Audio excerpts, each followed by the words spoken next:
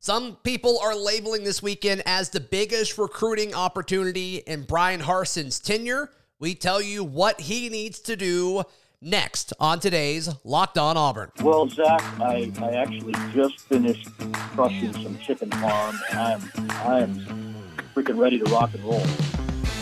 You are Locked On Auburn, your daily podcast on the Auburn Tigers.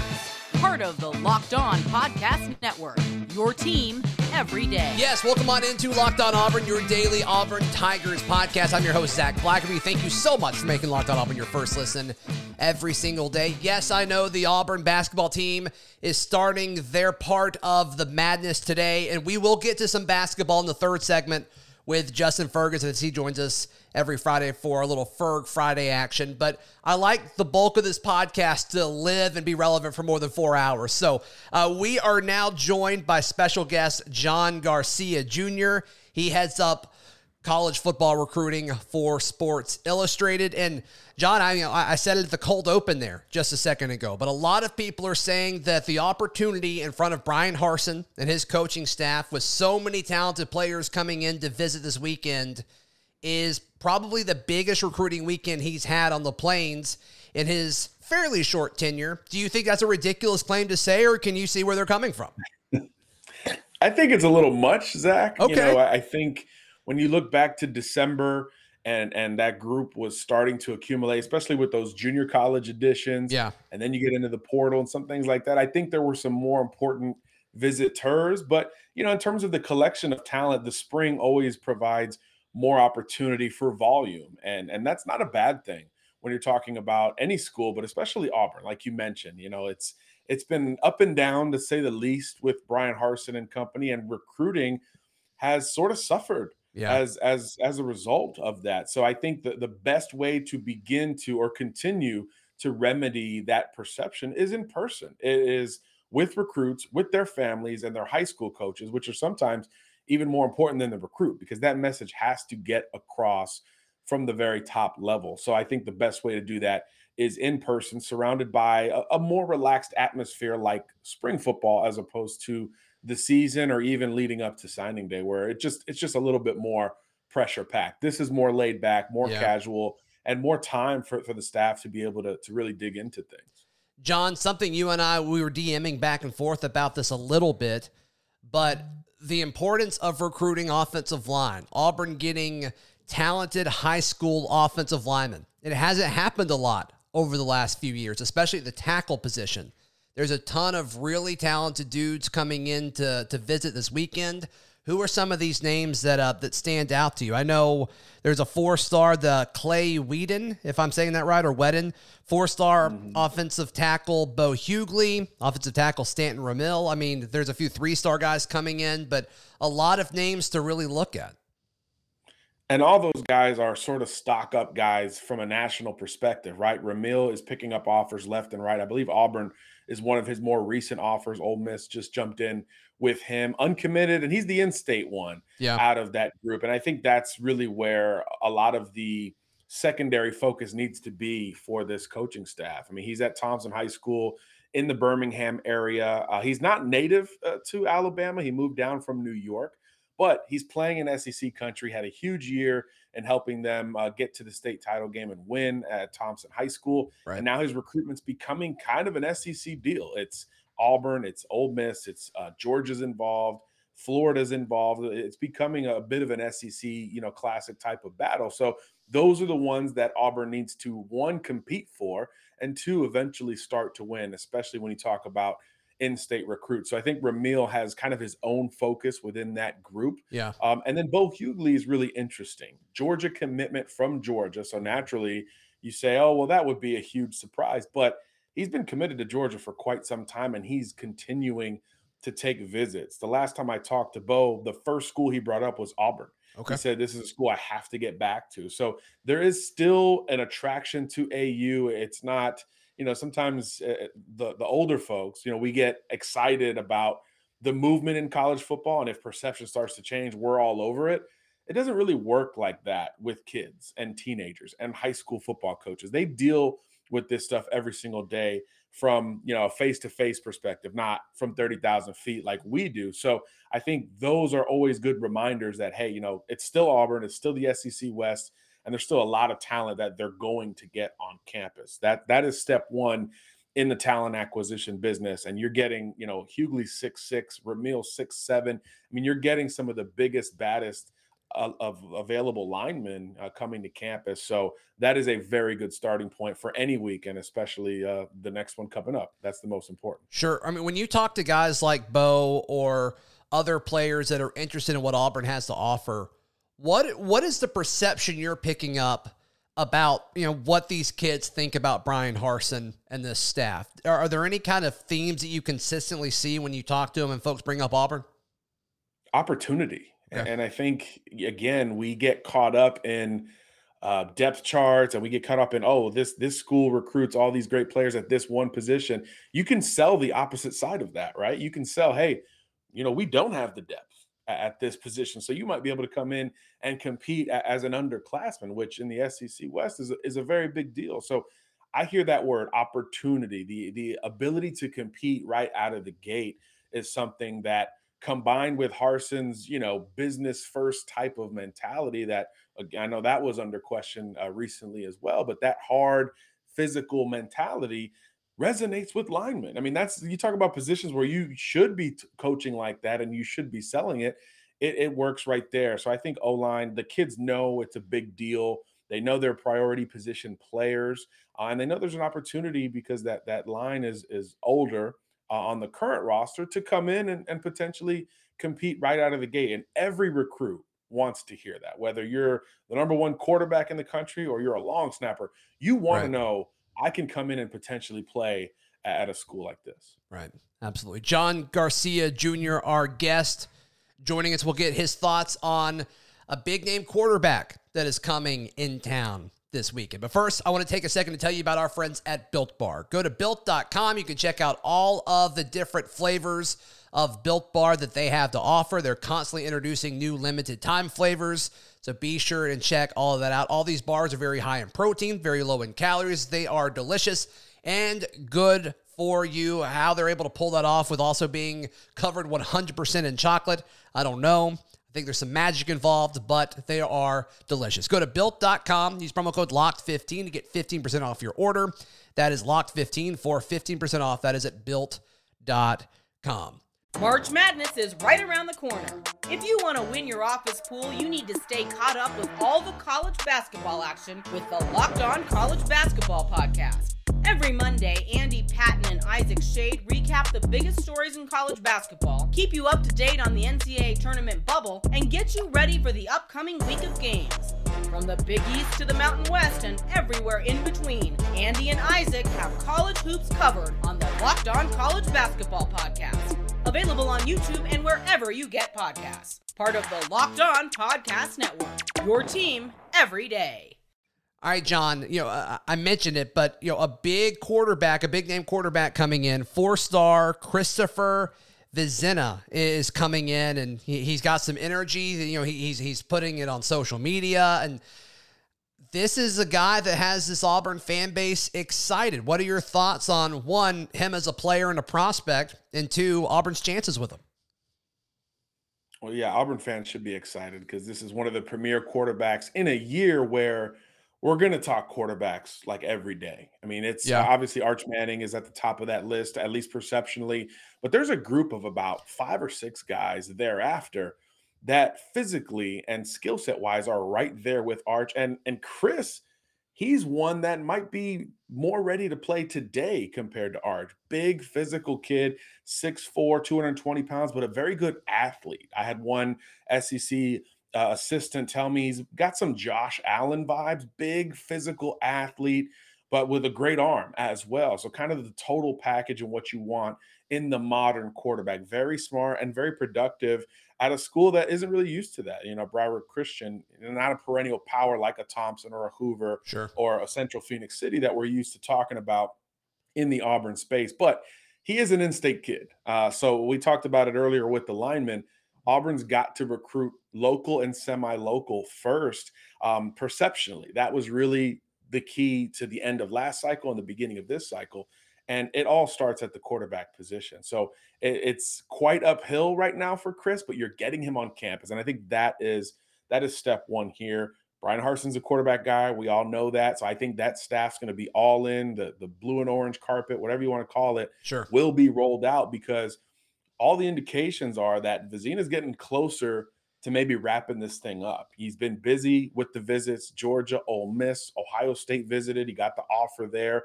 Clemson has been involved with him for a very long time. So you've got some heavy hitters involved with this recruitment. So what a statement it could potentially be if Chris was able to pick the Auburn Tigers over some of those more maybe perceptionally quarterback-friendly programs that have been a little bit more productive over the last 5-10 years or so. So him getting on campus is a big deal. This, to my knowledge, this visit wasn't set like long ago. This is something that was changing here over the last few days. So I think that's another good sign. It's another re-emphasis on how much of our priority quarterback is, and specifically Vizina, especially in a year where everyone's talking Arch Manning, everyone's talking Malachi Nelson, some of these other big names. He belongs in that conversation. He's done enough to get involved there. And I think this offseason, he will cement that status as one of those types of quarterbacks. So just getting him on campus is a big deal. And we think he's not going to go very much longer as an uncommitted recruit. So that puts a little bit more onus on every visit he takes now. It's evaluation mode time. It's not a courtesy visit. Oh, I'm going to stop by because I'm in the area. No, this is, I need to check out my true options before I come off the board. And you know, when a quarterback comes off the board, it could really flip perception on its head. So I think he would be the biggest get for Auburn in quite some time. Yeah, and I mean, one of the first guys, I think it was the first guy that Harsin picked up last year was Holden Geriner, who, I mean, he looks great by all reports so far early into camp as a true freshman. And, you know, depending on who you ask, you know, maybe he's got a chance to win the job. But it seems like Harsin has been able to consistently sell quarterbacks throughout his tenure, even back at Boise State. I think the caliber will go up now that he's at an SEC school. But if he's able to pull this off, John, and he has much of an impact as you think, I mean, this is the kind of domino that would fall that could possibly get other people to pay a lot more attention, right? This would be a national domino, and that's really not something we've associated with Auburn. They've always worked so well regionally, right? Recruiting the state of Alabama, going into Mississippi and Georgia, the neighboring states, and into Florida to supplement, especially with the skill positions. That's been the Auburn formula forever. But when Brian Harsin was brought in, that was immediately what I thought. It was like, maybe he tries to make Auburn more national, go more into Texas, where we've seen some Auburn success of lately. We've seen junior college success as well. But you get a Christopher Vizina, and now all of a sudden, nationally, you know, your ears are perking up everywhere if you're a recruit. It brings you receivers. It'll help with linemen. And again, that flag planting of owning one of these top 10 quarterback recruitments in this class of 23, which is going to be known for quarterbacks, that will go such a long way, even beyond what Vizina brings individually. That trickle-down effect could be something big. We see it with all elite recruiting classes. These quarterbacks are extensions of the coaching staff, and they become peer recruiters, right? They're quarterbacks. They're smart. They're articulate. They're known. They have to be communicators. So now all of a sudden, you're building your class a lot quicker than you were previously. One of the bigger wins that Brian Harsin had this offseason was holding on to Zach Etheridge and obviously promoting him into a bigger role. And one of those was him heading up Auburn's recruiting. What are you hearing about him? Any conversations with kids about Zach Etheridge that pop up and come to mind? I think when you start talking the local and hyper local, you've got to have someone who's been there and done it. So I think it gives a validity to some of these Auburn targets that they're going after, particularly those within state lines. And I think there's more youth there, there's energy there, and those are the qualities you want when you give somebody that type of title. So I think we'll find out more about it now as he starts recruiting these other positions. We're so used to him recruiting in the secondary and on defense in particular, but now we start to see him getting involved maybe with a Chris Vizina, getting involved with some of these other recruits on the other side of the ball. And it could be a nice breath of fresh air for the Auburn recruiting pitch, because I do think that Harsin's going to be more old school work, business oriented. So can you counter that with energy? Can you counter that with something to resonate with? I mean, I think those are the balances that every good coaching staff needs to have on it. And I agree with you. I think retaining him and elevating Zach was a big deal. Yeah. Last guy I want to get your thoughts on, and I'll let you go. I appreciate your time, John. But Cobb, the running back out of Montgomery, Jeremiah Cobb. I mean, you've talked about the importance of winning in-state, but how good of a back could this guy be with, you talk about opportunity. Tank Bigsby will be gone after this season. I'm sure that's part of the selling point there. There's no doubt that's part of the selling point, and he's another who's maybe out of all these kids we've talked about, he's maybe the hottest one in terms of adding new offers. I think Florida came in this week, Auburn last week. So this is a prospect who's bubbling up right at the same time. We got to see him in Atlanta a couple weeks ago working the Under Armour camp. And man, his speed is so noticeable. His stride, his comfort catching the ball out of the backfield. Talk about, a modern running back, that you need that balance. But obviously productive since a freshman there at Montgomery Catholic. He'll be the bell cow again as a senior, and his recruitment is blowing up. So it's the right time to get him on campus, because if he's thinking of an earlier decision, you might want to get him committed before he gets back over to Clemson and gets back to some of these broader schools outside of the immediate region. Because Montgomery, I mean, Zach, Montgomery, you have to win Montgomery if you're Auburn. I mean, always. It is. I don't want to say it's more important than any other metro in the state, because I think the Auburn metro is growing here very, very quickly. Especially if you put Central kind of in that metro too, because it's like 25 minutes away. Right. Exactly. Yeah. So it's hard to say this is the most important metro, but in this class, Montgomery is absolutely loaded, and Auburn has to take advantage, not just with Cobb and the Montgomery Catholic kids. Montgomery Carver's loaded. I mean, so many schools in that region. Pike Crossing are really, or excuse me, Pike Road, not Park Crossing. Right. They're all bubbling up with elite talent, and I think Montgomery's going to be kind of, when I go on my spring tour, that's the first city I'm going to go to. So I think it tells you where a lot of talent is, and Auburn geographically has to take advantage of that. And Jeremiah Cobb would be a phenomenal start, because you can win battles against perceptive bottom tier SEC schools, right? Kentucky, Missouri, etc. But when you start beating a Florida, a Georgia, those kind of schools, it just means more. It feels different. It's a different kind of feather in the cap, and Jeremiah Cobb would be another tangible example of going head to head with teams that are supposed to be quote unquote better and beating them for a recruit. Right. John, before you go, how can folks either watching or listening right now, how can they read all of your content? Real simple, si.com/college. I'm on a lot of Fan Nation sites.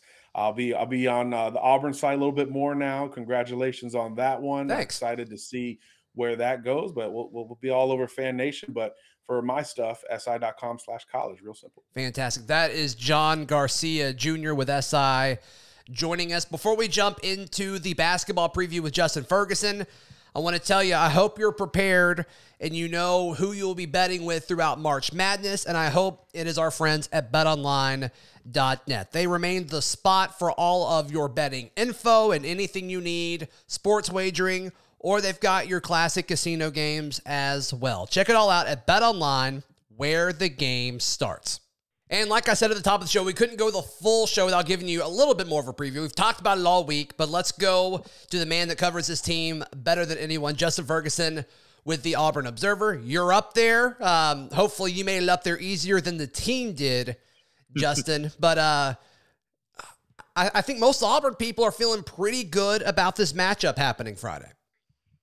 Yeah, I mean, they should. It's a 2-15. There's only been a handful of times ever that a 15's upset at 2. I'm not saying it's impossible. I actually like some of what Jacksonville State brings to the table in terms of, your chances to upset, get a big upset. The fact that they shoot really well from deep, and that's been the key to basically, you go back to some of the big 15-2 upsets over the years. It's 3-point shooting for the most part, unless I think the only exception was Dunk City over Georgetown. That Florida Gulf Coast team just kind of ran them out of the gym. But this is a fairly good matchup for Auburn because this Jacksonville State team is not a team that's coming in off a win. They lost in their conference tournament and got to get in on a technicality because of the the OVC, or I'm sorry, the A-Sun. They're not OVC anymore. The A-Sun tournament champion is still in transition to D1, so they couldn't play in it this year. So Jacksonville State's just a kind of a unique case there, but not a very big team. Most small schools aren't. Kind of a 4-guard, 1 big setup. So I think, you look at Jabari Smith, you look at Auburn's wings. I think you get a clear advantage with guys like Alan Flanagan and Devin Cambridge when they come into the game. Chris Moore, if he gets minutes, right. You take advantage of that. And honestly, a slow paced team for the Jacksonville State, the kind of offense they run. They turn the ball over a decent amount, and they don't force turnovers as well. So the key to this game for Auburn is going to be athletic right. and use your size to your advantage and speed them up. I wrote about this Thursday at the Observer. Yep. It's very similar on paper to the Morehead State team Auburn played in the first game of the year, and they hammered them on defense early and blew them out. Yeah, I think this is a team where you may see them really jazzed up and fired up to be in tournament play, and I'm sure their coach is going to give them a big kind of pep rally type talk to fire them up, and they may come out extremely aggressive and things like that. But just over the course of 40 minutes, I just don't see this one being extremely competitive. Yeah, I mean, you can talk about Auburn not playing well recently compared to what they were in the middle of the year. I mean, but they haven't played a team of this caliber in over 3 months at this point. This is a game where they're playing a team that doesn't recruit like them and doesn't have the size as them, and they don't have the athleticism, and they didn't have the same sort of path. I mean, you look at Jacksonville State, they played 3 top 100 teams this year. One of them was Alabama. They played really well against Alabama early in the season. Played VCU, played a couple others. And so, it's just a different path to get here. And so Auburn has, got to just play a decent game of basketball and they'll be fine. Now, if they shoot really, really poorly and they turn the ball over and they make a lot of mistakes, Jacksonville State can hang around and scare them for sure. But, the fact that you have one of the best front courts in America and you're playing an undersized team that isn't really built for comebacks should help you out a lot. So it's impossible to say 100% one way or the other, Jay Ferg, but do you think Auburn fans should be cheering for Miami or USC for Auburn's potential opponent in the round of 32? Yeah, I think the better matchup is Miami. Okay. Nothing to take away from Miami. They've got an awesome offense. Jim Larinaga is a fantastic coach who has, some great tournament history. They got a really bad defense. And you think about how Auburn's offense has struggled away from home in the last month or so. Yeah, that'd be nice. It comes against elite defenses, and Miami just isn't that. They are a team that just kind of wants to outscore you. And, Auburn is a team that I think matches up better than that. USC, Evan Mobley, Isaiah Mobley, Evan's his brother. They've got Mobley down low. He's a great, big man, power forward. I think he would be a much tougher, competition in the paint than what you would get out of Miami. Miami's a little more guard oriented. Sure. I think USC also brings, Drew Peterson, Boogie Ellis are really good experienced scorers and shooters. Miami's a really experienced team as well, but they're a lot more guard oriented. And I just think if you're looking at matchups and, what Auburn's strength is and what they could do, in a potential second round game, I think you'd rather see a Miami team that's struggled on defense and has tried to get in shootouts more than you would a more balanced, good rebounding, USC team that, I think went through a tougher stretch.